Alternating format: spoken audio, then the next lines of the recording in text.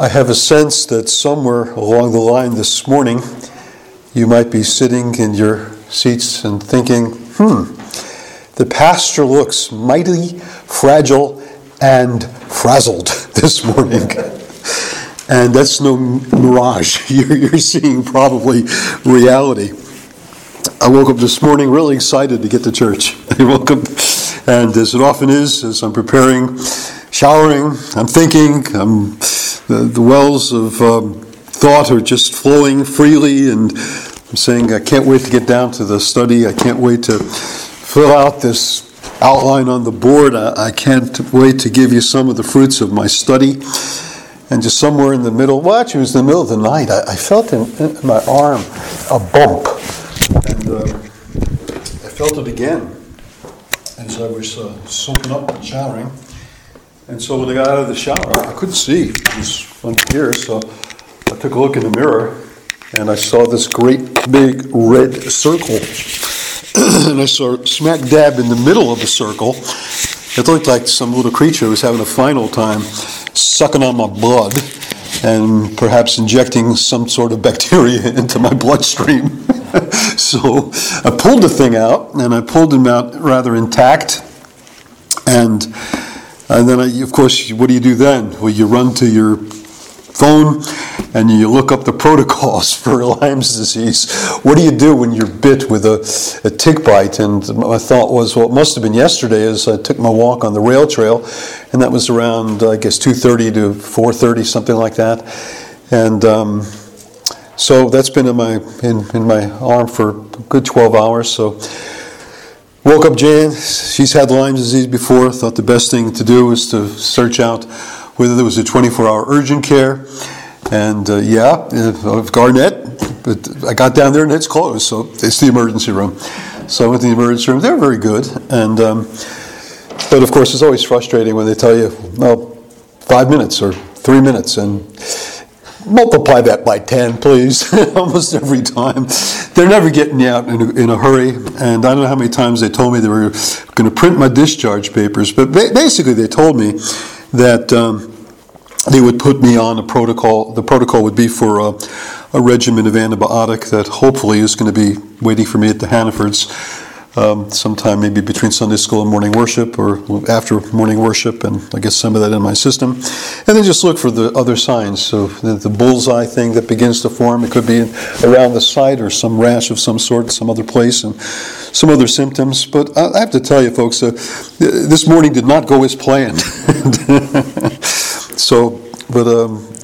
One thing I take comfort in, I've studied this passage from every which direction many times in my Christian life, and I think I have something to offer to you with respect to Romans 8. So what I'd like to do is try to make some progress in where we were at last Lord's Day, and even if it's just to give you something of the bird's eye picture of what I think is happening in the passage. So turn in your Bibles then to Romans chapter 8. We spent time last week basically trying to see the underpinnings of the passage, just in terms of the sub-narrative of Israel's redemption from Egyptian bondage. But we can't think of Israel's experience as transferable to our experience in every respect.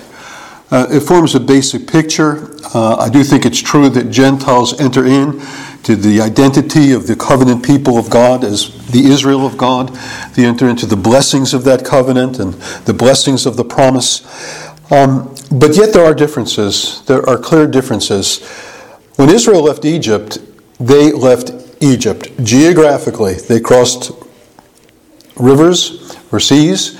They crossed, I guess today we would say, their borders. They left one place and they entered into the wilderness, and then they entered in ultimately to the land of promise. And though it was true that in many we could say Egypt never left them, their hearts were still in bondage to the dominion of Egypt, the gods of Egypt, the practices of Egypt, even the food of Egypt, that it was in them. Yet there was at least a clear severance that could be seen. When we become Christians, there's also, I think, clear borders that we cross, clear boundaries that we pass. But the problem is they're not seen. They're not visible. They're not visible to the eye. It's spiritual realities. We cross over from death to life, from the dominion of death, from the dominion of sin, from slavery to sin, into liberty and freedom and life and salvation that comes to us in Jesus. But it's nothing that we could draw up on a. You can't see it on a map. It's reality inwardly. It's the reality of the heart. And so, though it's clear we come out of slavery and death, we come into liberty, we come into sonship, yet we are still in the same place we lived in the day before our conversion. We're not caught up in a twister or tornado and taken into the land of Oz. And we don't open the door and we see all light, bright colors we never saw before. We're still seeing the same world that we lived in and the same realities that are before us. And we've changed, but the world's still the same. We've been redeemed, but the world has not been redeemed. And the wonderful thing about Paul's perspective in Romans chapter 8 is that it's just so broad in its scope that it covers the whole realm of our own individual experience as believers, but also the world itself. Not only the reality of the present, but also the reality of things to come. And so we do move from this from slavery to sonship perspective of the first 17 verses, and we come from another transition that does take place. It's a from and to, but it's from, I put on the board last week, suffering to glory. I'd like to change that. Present suffering to future glory. It's from the present to the future that Paul begins to go. So you can fill that in on the outline. I don't know which one is the yellow chalk that makes it look good, so I won't even bother.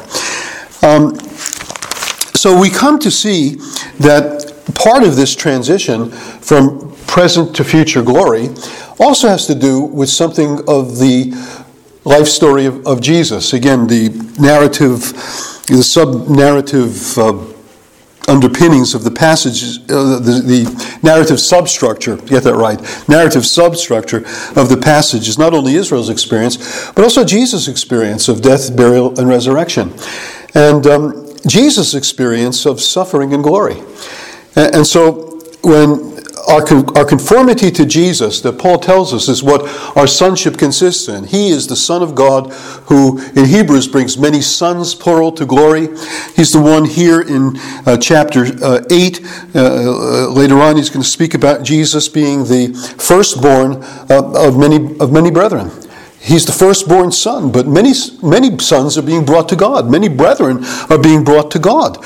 And so those who are conformed to Jesus, the firstborn among many brethren, are to be conformed to the image of God's Son. It's not only that there's this ethical conformity to Christ that we do receive through the giving of the Spirit. Again, the Spirit transfers us from slavery to sin to freedom in the Spirit of life in Christ Jesus has made us free from the law of sin and of death. And in this freedom, now we walk, not according to the realm of Egypt or the flesh, but according to the realm of the Spirit. We're introduced to a new realm, a new domain, a new power that's entered in. The law can only enable. The Spirit enables. We can now live pleasingly to God through the power of the Spirit. A power has entered in by the Spirit that counters the realm of the flesh. But not fully so, not completely so. There's still a walk to be walked. There's still a daily activity to be engaged in. There's still the need to put to death the deeds of the body. And so it's not perfect in this life, but it's real, and it's substantial, and it's true, and it's genuine, so that we're not living as we once did. I think Robert McShane's memoirs, in which he oftentimes expressed such things as, Lord, I'm not what I will be, I'm not what I desire to be, but I thank you, Lord, I'm not what I once was. There's a clear difference from what we once were in sin. Even though we're dissatisfied with where we are, not feeling we're really where we should be, but blessed be God, we're not where we once will be. There will be that future glory. There will be that future hope. But now we walk according to the Spirit, and walking according to the Spirit, we have a new mindset. Our minds dwell not upon the things of Egypt, but upon the things of the land to which we are going. We are dwelling upon the things of the Spirit, the things that have been freely revealed to us by God in His Word concerning Christ and His grace and His salvation, our future hope, and all the things that are bound up in the revelation of the gospel. These become the things that flood the heart and mind of the child of God and bring what Paul calls life and peace. To be carnally minded is death. To be spiritually minded is life and peace. But though we have, again, inwardly, spiritually, didn't cross any borders, we're still living in the world. We're living in a world of conflict. We're living in a world of sin. Though there's been this radical ethical change that is happening in our sense of who we are, that we're related to God now through Christ's coming and through the Spirit being given, again, we're still living in the world, and though our character is different, our ethics are different, our thoughts are different, the world's still the same. And it's, I think in a way, very similar where Paul's going to where Jesus went in a briefer way in the Sermon on the Mount. When he describes Christian character in the blessings of the Beatitudes, but then ends the whole thing with, that character of the righteous, that character of the redeemed, of the regenerate, people of God, is going to be lived out in a world where that character is not desired by many. You run home to your mother, as I once did, and said, "Mom, I'm a Christian." My Jewish mother did, but not impressed. Not impressed in the least. I've come to know God. Yeah, okay. Go back to your drugs, son. It was better than what you're doing now. That's actually what she told me. The craziness in your drugs was better than this stuff that you're now presenting. And that's how the world evaluates things. We still live in the world.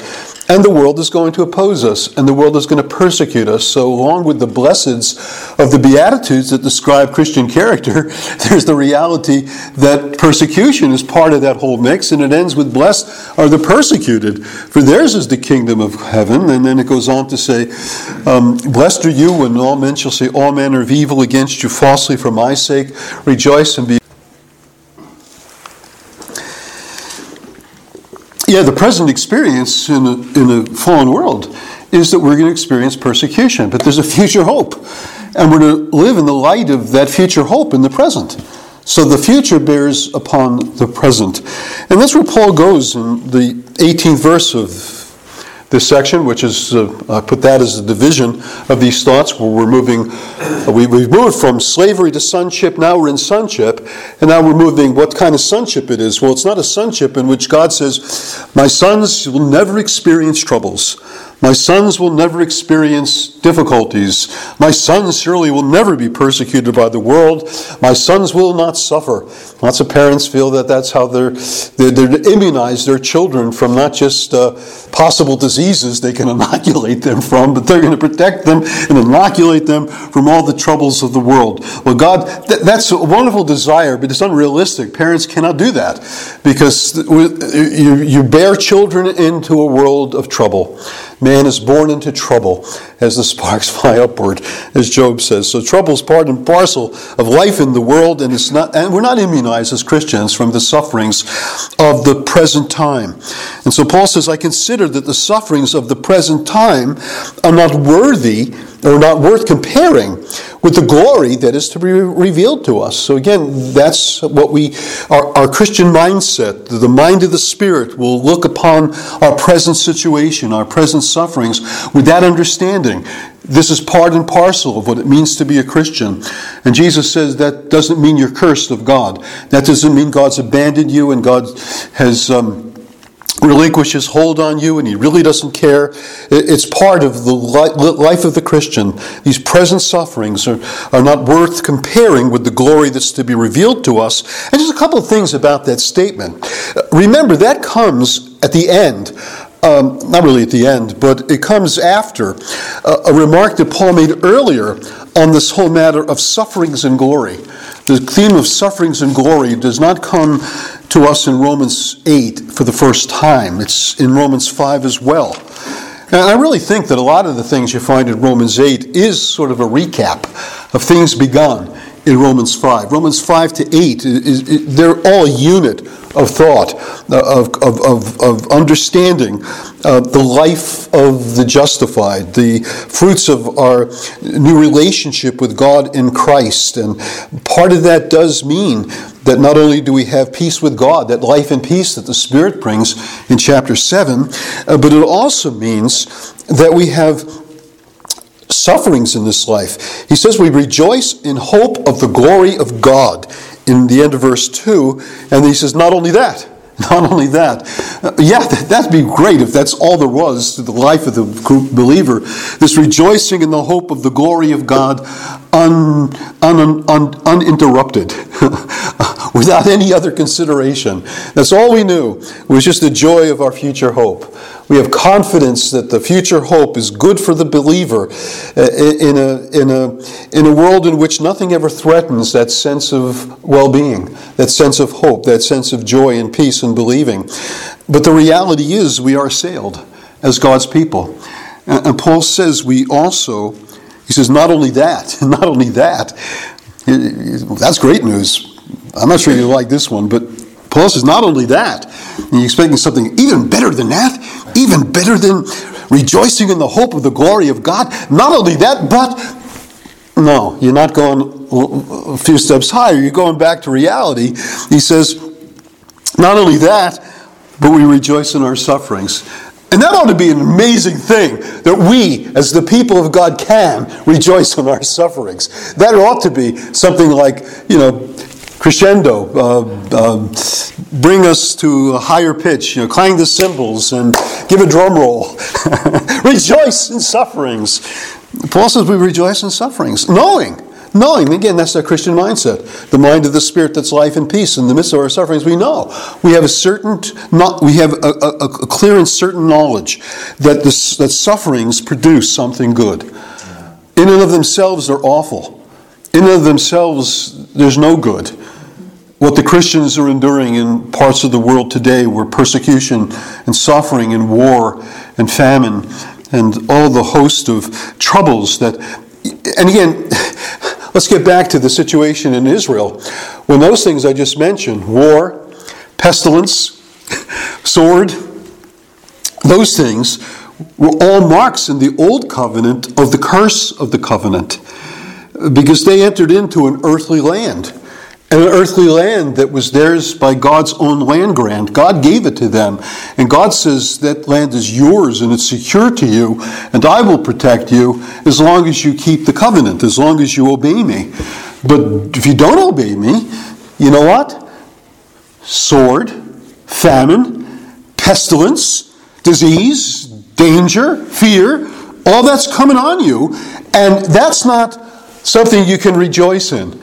That's something that, for the covenant breakers, is something that is a mark of divine curse. But again, I think the book of Jeremiah helps us, because Jeremiah is the prophet to the exiles. And he's speaking to those that are caught up in the curse of the covenant, and yet they're the people that believed in Yahweh. They trusted Israel's God. And they're going into captivity too. And the word of the prophet to them is that here's how your prosperity will be secured in exile.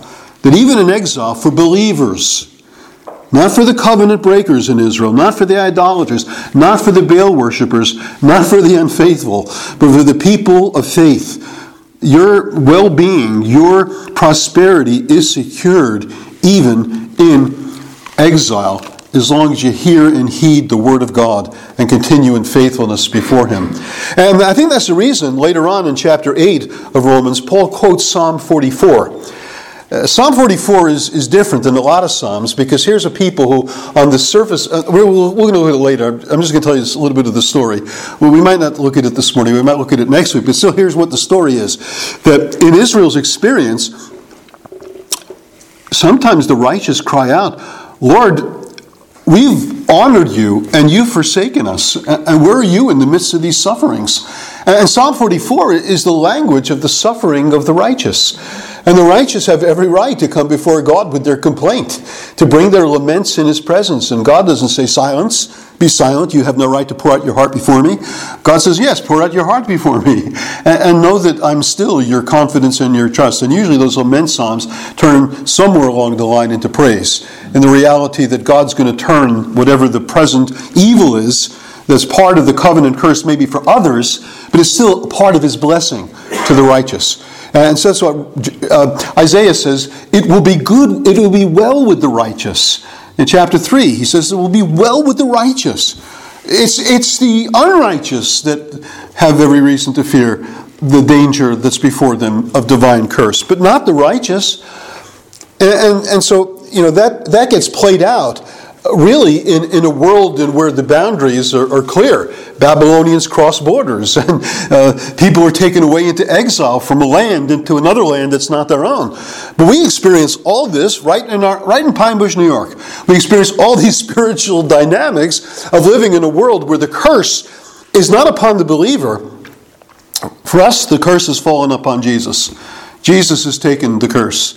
And so we don't endure the curse. We have the blessing. We have a blessing in a cursed world, a world that's still under the curse. And the curse does not end until, you get a little further on in Romans 8, and he's going to speak about the hope of creation itself, not only the believer, but creation itself has a hope of redemption, the redemption of the sons of God, when the curse will be removed. But still, we live in a world that's still under a curse. And so sufferings come to us. But yet, for us who are brought into sufferings, we rejoice in our sufferings, knowing, again, the Christian mindset, that suffering is not the end of the world. It's not the worst thing that ever could occur. It's not, woe is me, I'm undone. No, suffering produces endurance. Endurance produces character. Character, in turn, produces hope. Again, we rejoice in the hope of the glory of God. And what Paul's saying is these sufferings must not and should not and will not diminish the hope of the believer. Our hope remains entire. Our hope remains intact, even through this whole process of suffering that we're going through. We begin with hope of God's glory, and then in the sufferings that we also rejoice in, we continue to hope. Why? Because these sufferings are not meant to crush us. They're not meant to undo us. They're meant to cleanse us. They're meant to ultimately, at the end of the day, produce the Christian character that God designs His people to have, sharing in likeness to the Jesus who suffered. And that's also the part of chapter 8 where you got to also back up to 17, that we might be not only glorified together with Him, but also suffer together with Him. Part and parcel of the image of God's Son is that the Son of God was a man of sorrows, well acquainted with grief. And none of us leave this world without sufferings and grief. And we become like Christ, not only in the glory of His resurrection, but also in the fellowship of His sufferings, being made like unto Him in His death. So I think that's the point, is that, again, sufferings will not crush us. Hope endures in the midst of our sufferings, because in these sufferings we become like our Savior, and the character of Jesus is replicated in us, not only through the reality of the indwelling of the Holy Spirit, but the indwelling of the Holy Spirit tried and tested through the process of sufferings, refined and made pure and cleansed through the process of suffering. So I always think of the terms when I go into times of suffering, sitting in the emergency room this morning, wondering, how much bacteria did that tick actually inject into my bloodstream? Well, I don't know. We're going to find out. Hope nothing. But who knows? But in the midst of this, if God sends that tick, a little old tick, to give me Lyme's disease or Rocky Mountain fever or whatever these things are carrying this time of year, it's not to crush me. It's not to crush me. Lord, you did not mean this to crush me. You mean this to cleanse me. You mean this to help me. And that's the Christian mindset, the mind of the Spirit, that's life and peace. Our peace will not be disturbed. We will not be removed. We will not be distressed, even as the sufferings of this life come. I consider that the sufferings of the present time are not worthy to be compared to the glory that will be revealed to us. But it's really, the suffering is part of that preparation for glory. This is part of our conformity to Jesus. Again, back in verse 17, if we're children, we're heirs, heirs of God, fellow heirs with Christ, provided we suffer with him. We suffer with him. He suffered for us. We suffer with him, not to redeem him or redeem ourselves, but to be made like him, to be conformed to him in all things, in order that we might be also glorified with him. This whole matter of future glory, Peter, in 1 Peter chapter 4, he speaks of the sufferings of the believer. Now, let me read it to you. Maybe you can turn there. This might be one passage worth turning to. 1 Peter chapter 4. Again, 1 Peter is a book that is filled with the reality of the afflictions and sufferings that the child of God is called upon to endure. But here in chapter 4 and verse 12, he gives this wise counsel as an elder and as a shepherd of the flock. Beloved, do not be surprised at the fiery trial when it comes upon you to test you, as though something strange were happening to you. I got to fear that the people that have been all caught up in the prosperity gospel, when suffering comes to them, they're going to say, how in the world could this be? This is not the deal that God made with me. God made a different kind of deal with me. God's broken the deal. He's broken the covenant. Well, no. Peter says he's not broken any deal with you because he never made any such promises. Do not be surprised at the fiery trial when it comes upon you to test you, as though something strange were happening to you. This is part and parcel of Christianity. This is what the Christian life brings. You should have been expecting it all along. It shouldn't be anything strange that's happening to you. But he says, rejoice insofar as you share Christ's sufferings. You being conformed to the image of Christ, that you also may rejoice and be glad when his glory is revealed. So we're awaiting the future coming of Christ, the revealing of Jesus in glory. And he says, if you're insulted for the name of Christ, again, you are sharing Christ's suffering, that's part of it, insulted for the name of Christ. He says, you're blessed. That's not divine curse. That's not covenant curse. In the new covenant, this is blessing. Because, he says, the Spirit of glory and of God rests upon you. The Spirit of glory. Think of that. The Spirit that's the down payment of our future inheritance. What's the future inheritance? Well, it's to be glorified together with him. Well, what's the next best thing or the nearest thing to be glorified together with him? Well, maybe to be one step away from glory. Maybe 2 steps away from glory. A little bit. No, he says suffering. Suffering. Glory is to be found in suffering. As the Spirit of glory rests upon you. When the Spirit of God meets you in your miseries and in your woes, and you're about to throw up your hands and say, does God even love me? The Spirit of God comes and says, you're more than loved. You are glorious. You're being conformed to the image of Jesus. Don't despair. Don't repine. Don't hang your head. Lift up your head. The Spirit of glory and of God rests upon you. And so that's part and parcel of the Christian life. Sufferings that conform us to the image of Jesus.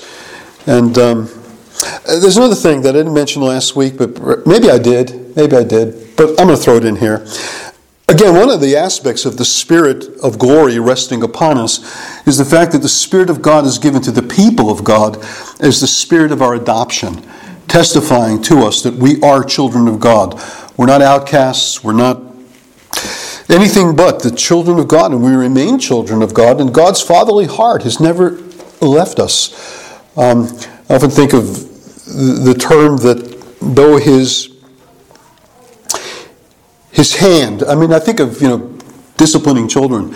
Sometimes, we never used a hand, we used to use a spoon, but okay, the hand is holding the spoon anyway. So the hand of affliction is coming upon your children. But where's your heart? Where's your heart? Is your heart hating on them? It shouldn't be. If you're disciplining children out of hatred, you're doing it completely wrong. You should be the one getting spanked at that point, because you're not disciplining your children properly. You discipline them for their sake, not to get some anger out of you, but some obedience into them. You're training them. It's part of training. And your heart is still filled with love to them. I think of the troubles and trials that we endure as God's people. We may feel the hand of God is against us, but the heart of God never leaves us. The heart of God is always towards us, always for us. The spirit of adoption, he says, we've received, by whom we cry, and then there's this term, Abba, Father. And did we mention this last week? I think we talked about it privately, but I don't know if in the Sunday school we mentioned it. Now, a lot of times that term Abba is thought to mean a term of endearment, kind of like Papa or Daddy, or I don't know, whatever terms of endearment you use for your fathers. But actually, that's not what this word means. And in the context it's used in Scripture, thinking of Jesus in the Garden of Gethsemane, if you think of him, kind of emoting, Abba, Father. No, it's Abba, Father! He's in the midst of his distress. He's in the midst of the woe of the cross that's before him. It's the crying out of anguish. It's the crying out of need. It's the crying out that you do when you know only Daddy can come and help me. You ever in that situation when you're a child? Oh, where's my father? Where's my father? He'll protect me. He'll defend me. He'll be with me. Well, that's the spirit of adoption. We cry out to God out of that sense of our desperation, out of that sense of the depth of our need. Abba, Father. That's the spirit of adoption that demonstrates that we're the children of God. We're not turning to the government. We're not turning to, I wonder if my bank account can bail me out of this, or your employer, or it's your Heavenly Father whom you're calling upon in the midst of your deepest and direst needs. So this matter of the people of God having this spirit of sonship,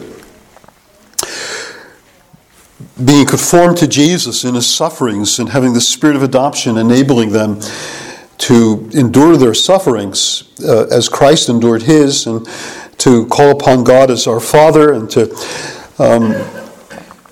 know the reality of that spirit of glory that will come upon us. Again, it still doesn't omit the reality that that's still future to us.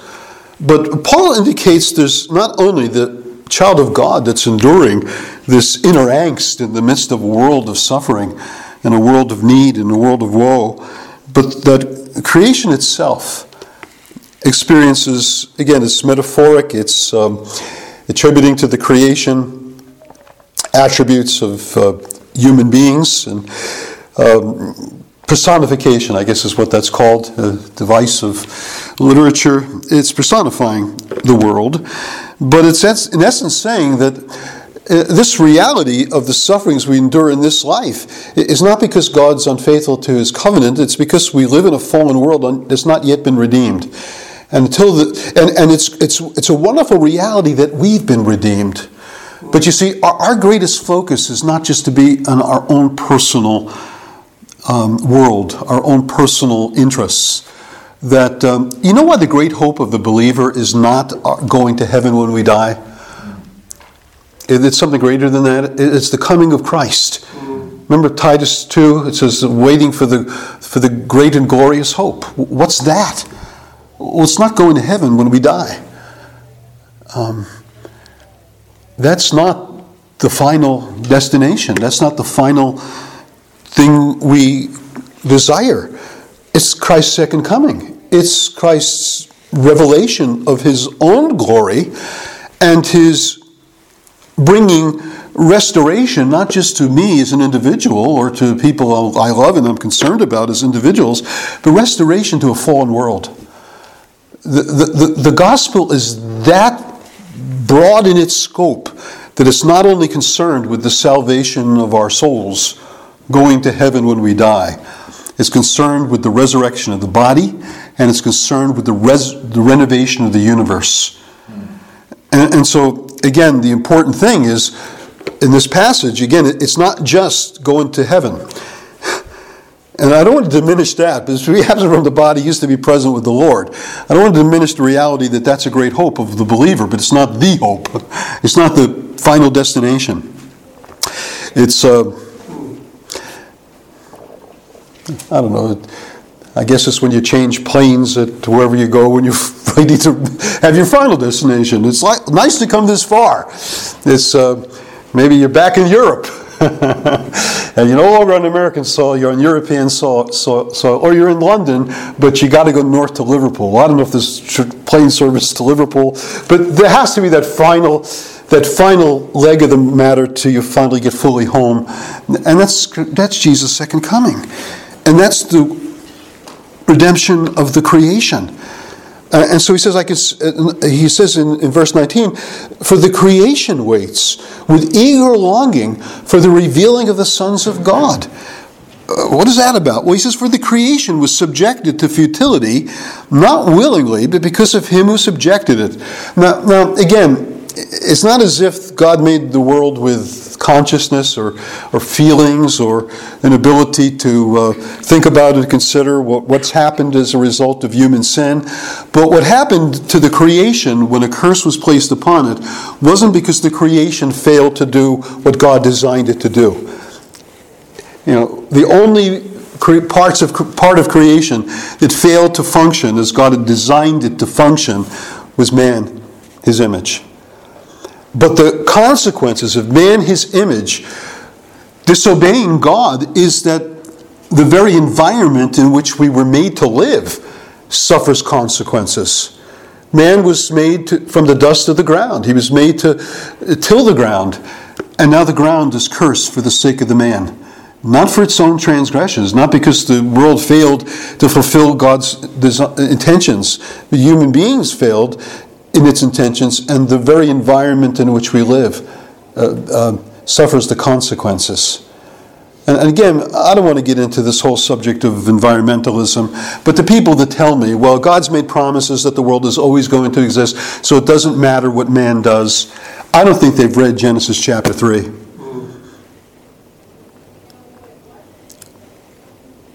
Oh, I remember hearing Rush Limbaugh. Doesn't matter what man does, whatever man does. Man cannot be so great as to destroy the creation of God. Wrong. What he did destroy the creation of God.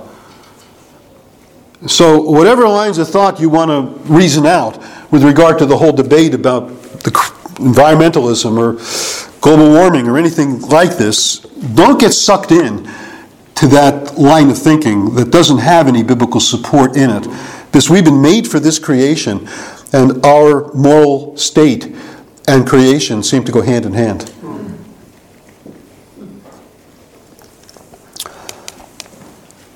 And so, in a world in which human sin still abounds, creation is still subjected to the curse. But the creation itself didn't get there by its own design. And there's nothing in the created order that desires to do anything other than fulfill God's original intent and God's original design. And God says what creation desires to do, which is to fulfill the creation design of God, will find its own realization as the people of God attain their final attainment to their divine intended purpose in God's presence in a new order of things called the new heavens and new earth in which righteousness dwells. Creation itself will be set free. We've been set free. We've been set free from sin. We become servants to God. But we still live in a world subject to bondage. We still live in a world that's bondage leads to corruption. We have had the freedom of the glory of the children of God, but there's not the final freedom in which sin itself is expunged. And when that occurs, creation itself will come to its fullest rights. Creation itself will come to obtain the freedom of the glory of the children of God. I don't know if that means that you open up the door from, you saw Kansas first and now it's Oz. But the world will not have the kind of resistance we suffer under. Now, I've been talking about Frank L. Baum and the Wizard of Oz. I saw some things, read some things about it, and it intrigued me, and so it's on my mind. And I can't help it. Often what comes to my mind comes into Sunday school or morning worship or somewhere along the line. But anyway, the point is that Christ's salvation is not truncated as we often make it to be.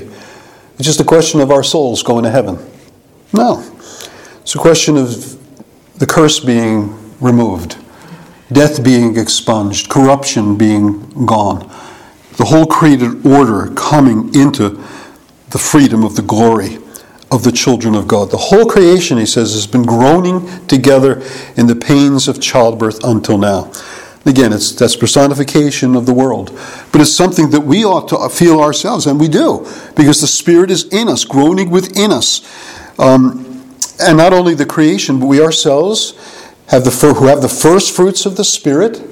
Again, the first fruits of the Spirit is the guarantee of the fullness of the Spirit that will come again at the coming of Jesus, when the Spirit's work of redemption will fully renovate the entirety of creation. Will be glorified. Creation itself will be glorified. But now in this present age, at the present time, there is this inward groaning that we experience along with the creation.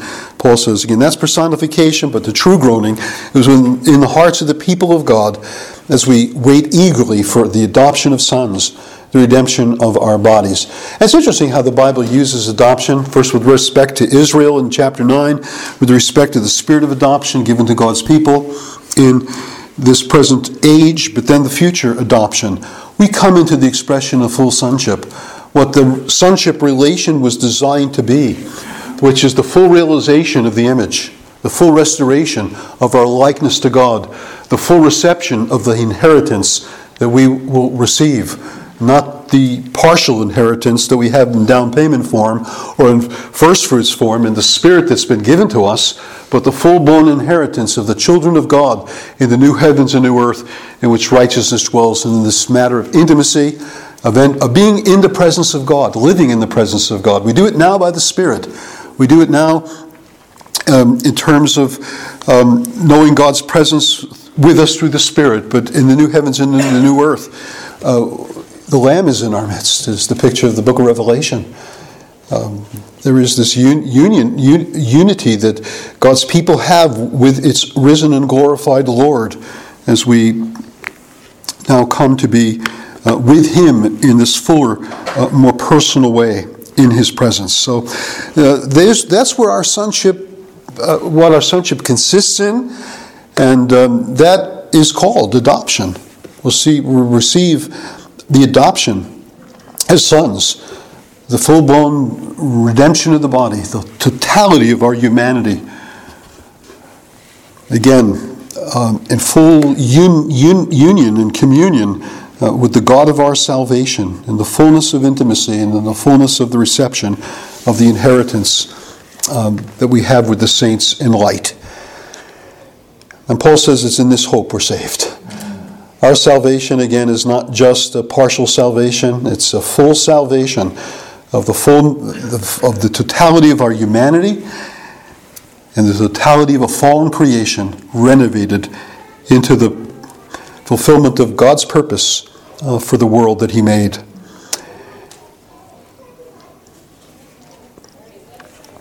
And so hope is the posture of our hearts, that confident expectation, the joyful expectation that sufferings will not destroy.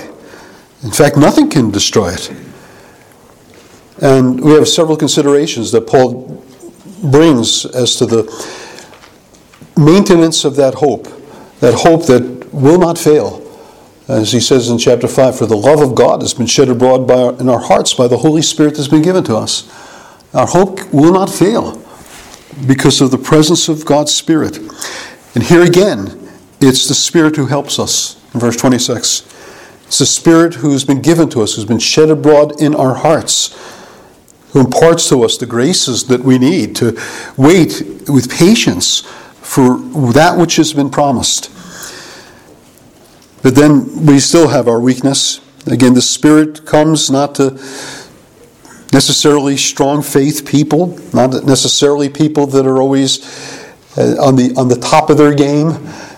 People that have a tough morning, like I had this morning, maybe you've had an equally tough morning, maybe a tougher morning than I've had.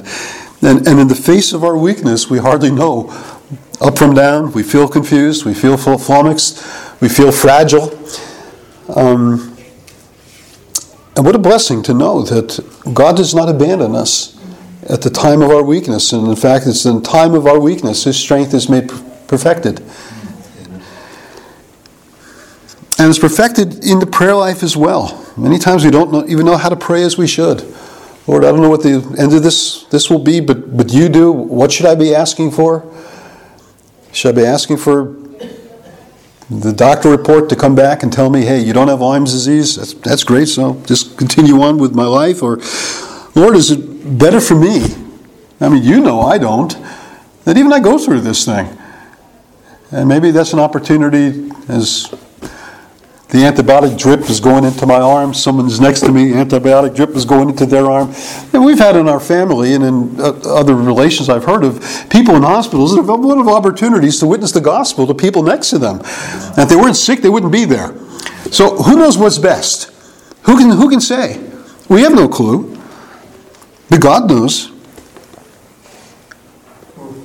The Spirit Himself intercedes for us. Now, again, I think the intercession of the Spirit is not apart from the fact that we're praying. We're praying people, lifting up our hearts to God, because this is a matter of He who searches the hearts. That goes on in verse 27. So it's not some independent intercessory work that the Spirit is doing detached and apart from us.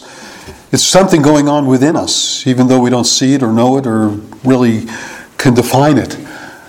It's like knowing exactly what's happening at the right hand of the Majesty on high where Jesus intercedes for us. We don't know. We know He intercedes for us. There are people that have very clever, wise, maybe proper sermons, I don't know. They say, well, look, the things He prayed for on earth for them is what He's praying for them in heaven. Well, okay. That's good. That's maybe insightful. But is that definitive? Is that full? Is that everything? I don't know. Neither do you. So there's much of the stuff of the Trinitarian workings we know in part. But we don't know the fullness of it. We just know that the triune God is at work for us. We have an intercessor at the right hand of the Majesty on high, who ever lives to make intercession for us, an ever-dying priest, ever presenting himself before the presence of God. And I think sometimes it's the very presence that's interceding. 5 bleeding wounds He bears, received on Calvary. They pour effectual prayers. They strongly plead for me, is the conception that Wesley had of Jesus' intercession. Forgive them, oh, forgive, they cry. Nor let that ransomed sinner die. Maybe it's the reality of the death of Christ itself, appearing in the presence of God for us. But the Spirit also, in ways that we don't know, with groanings that cannot be uttered. And who's doing the groanings? Are we doing the groanings? The Spirit doing the groanings? Probably a combination of the two. It's something happening within. He that searches the heart knows the mind of the Spirit. If you can figure all that out, you're better than me. But I tell you, that gives me a great deal of comfort. That the Spirit of God is at work in me, even in ways I can't describe and even in the ways I can't define. Yet the reality is the Spirit intercedes for the saints according to the will of God. So in the midst of the sufferings we have as God's people, I was telling Ray a book that Fred Sanders wrote. He wrote this massively wonderful exposition of the doctrine of the Trinity in the Zondervan series on, I think it's Basic Studies in the Scriptures, it's called. But he wrote a smaller book. It's called The Great Things of God. And that's a more popular thing. And it got so popular that Fred Sanders, this wonderful theologian, he's my go-to guy on anything having to do with the Trinity. I'll always refer to him and things that he's written. But in this more popular work, he's actually quoting Nicky Cruz. Remember Nicky Cruz of The Cross and the Switchblade? Did you know Nicky Cruz wrote a book on the Trinity? I told you. That's you know that. You know that. Okay. Because I told you. I've told this story before. I'm not surprised. Got to come with new stories, don't I? But for those of you who haven't heard, Nicky Cruz wrote a book on the Trinity that he called typical American, the Magnificent Three. I guess you've seen the Magnificent Seven. It's a wonderful title, the Magnificent Three. But you really think about that. Who and what is more magnificent than the persons of the triune God, the Father, Son, and Holy Spirit? And they're for me, interceding for me, working for me, not against me. The world is against me, as he's going on to say, but he is for me. If God is for us, he's going to go on to say in the 4 questions that are asked, who can be against us? And so we need to conclude this now. But the point of it is that in the midst of the trials and troubles and afflictions and sufferings, and you on your worst day or worst conceivable day, can be a child of hope. You have the triune God for you. And in Christ there's no condemnation at the one hand of chapter 8.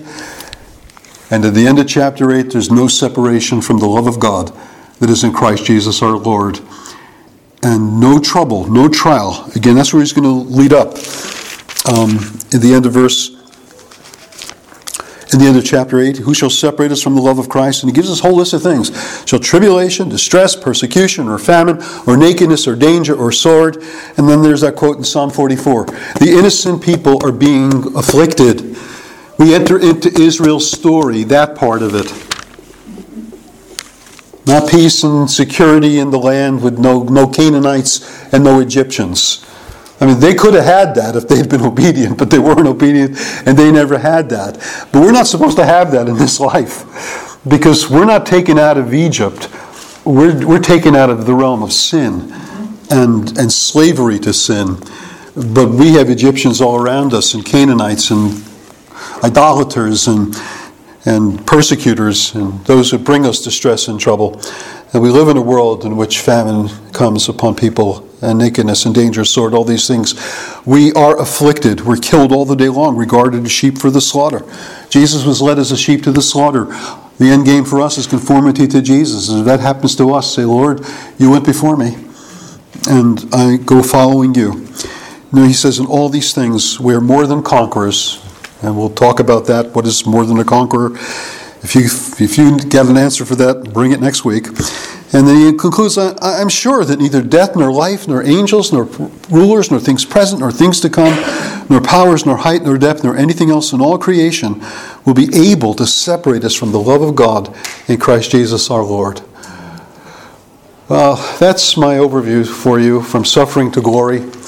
And I don't know what needs to be said more than that, but whatever it does need to be said, we'll try to say it next week in terms of picking out some of the highlights that we missed this morning. I hope that's been helpful. Again, it's been a tough morning, but I'm glad, by the grace of God, my part in the at least the public ministry of the word's over, and I'm glad to hand it off to Ray in the morning worship. Let's pray together. Father, we're thankful for this time in your word, and we're thankful for the great encouragements that your word gives us in the realities of the things we are called upon to face in this life. And we're thankful that none of that is in any way any mark of your disfavor or curse. It's part of even the ways you bless us as your people and meet us as your people and refine us and humble us and conform us more and more to the image of your Son. So, Lord, we don't ever want to think we just want you to bring on more suffering for us. We don't desire it in any way in and of itself. And yet, Lord, when it comes, when you're pleased to bring it, help us to receive it as faithful sons of God, calling upon your name with the spirit of adoption, crying out, Abba, Father, and trusting you that you will bring all of the good fruits you designed to bring into the hearts and lives of your people until we come to that place where the whole creation is renovated and the curse of sin is gone and the righteous shine forth as the sun in the kingdom of our Father.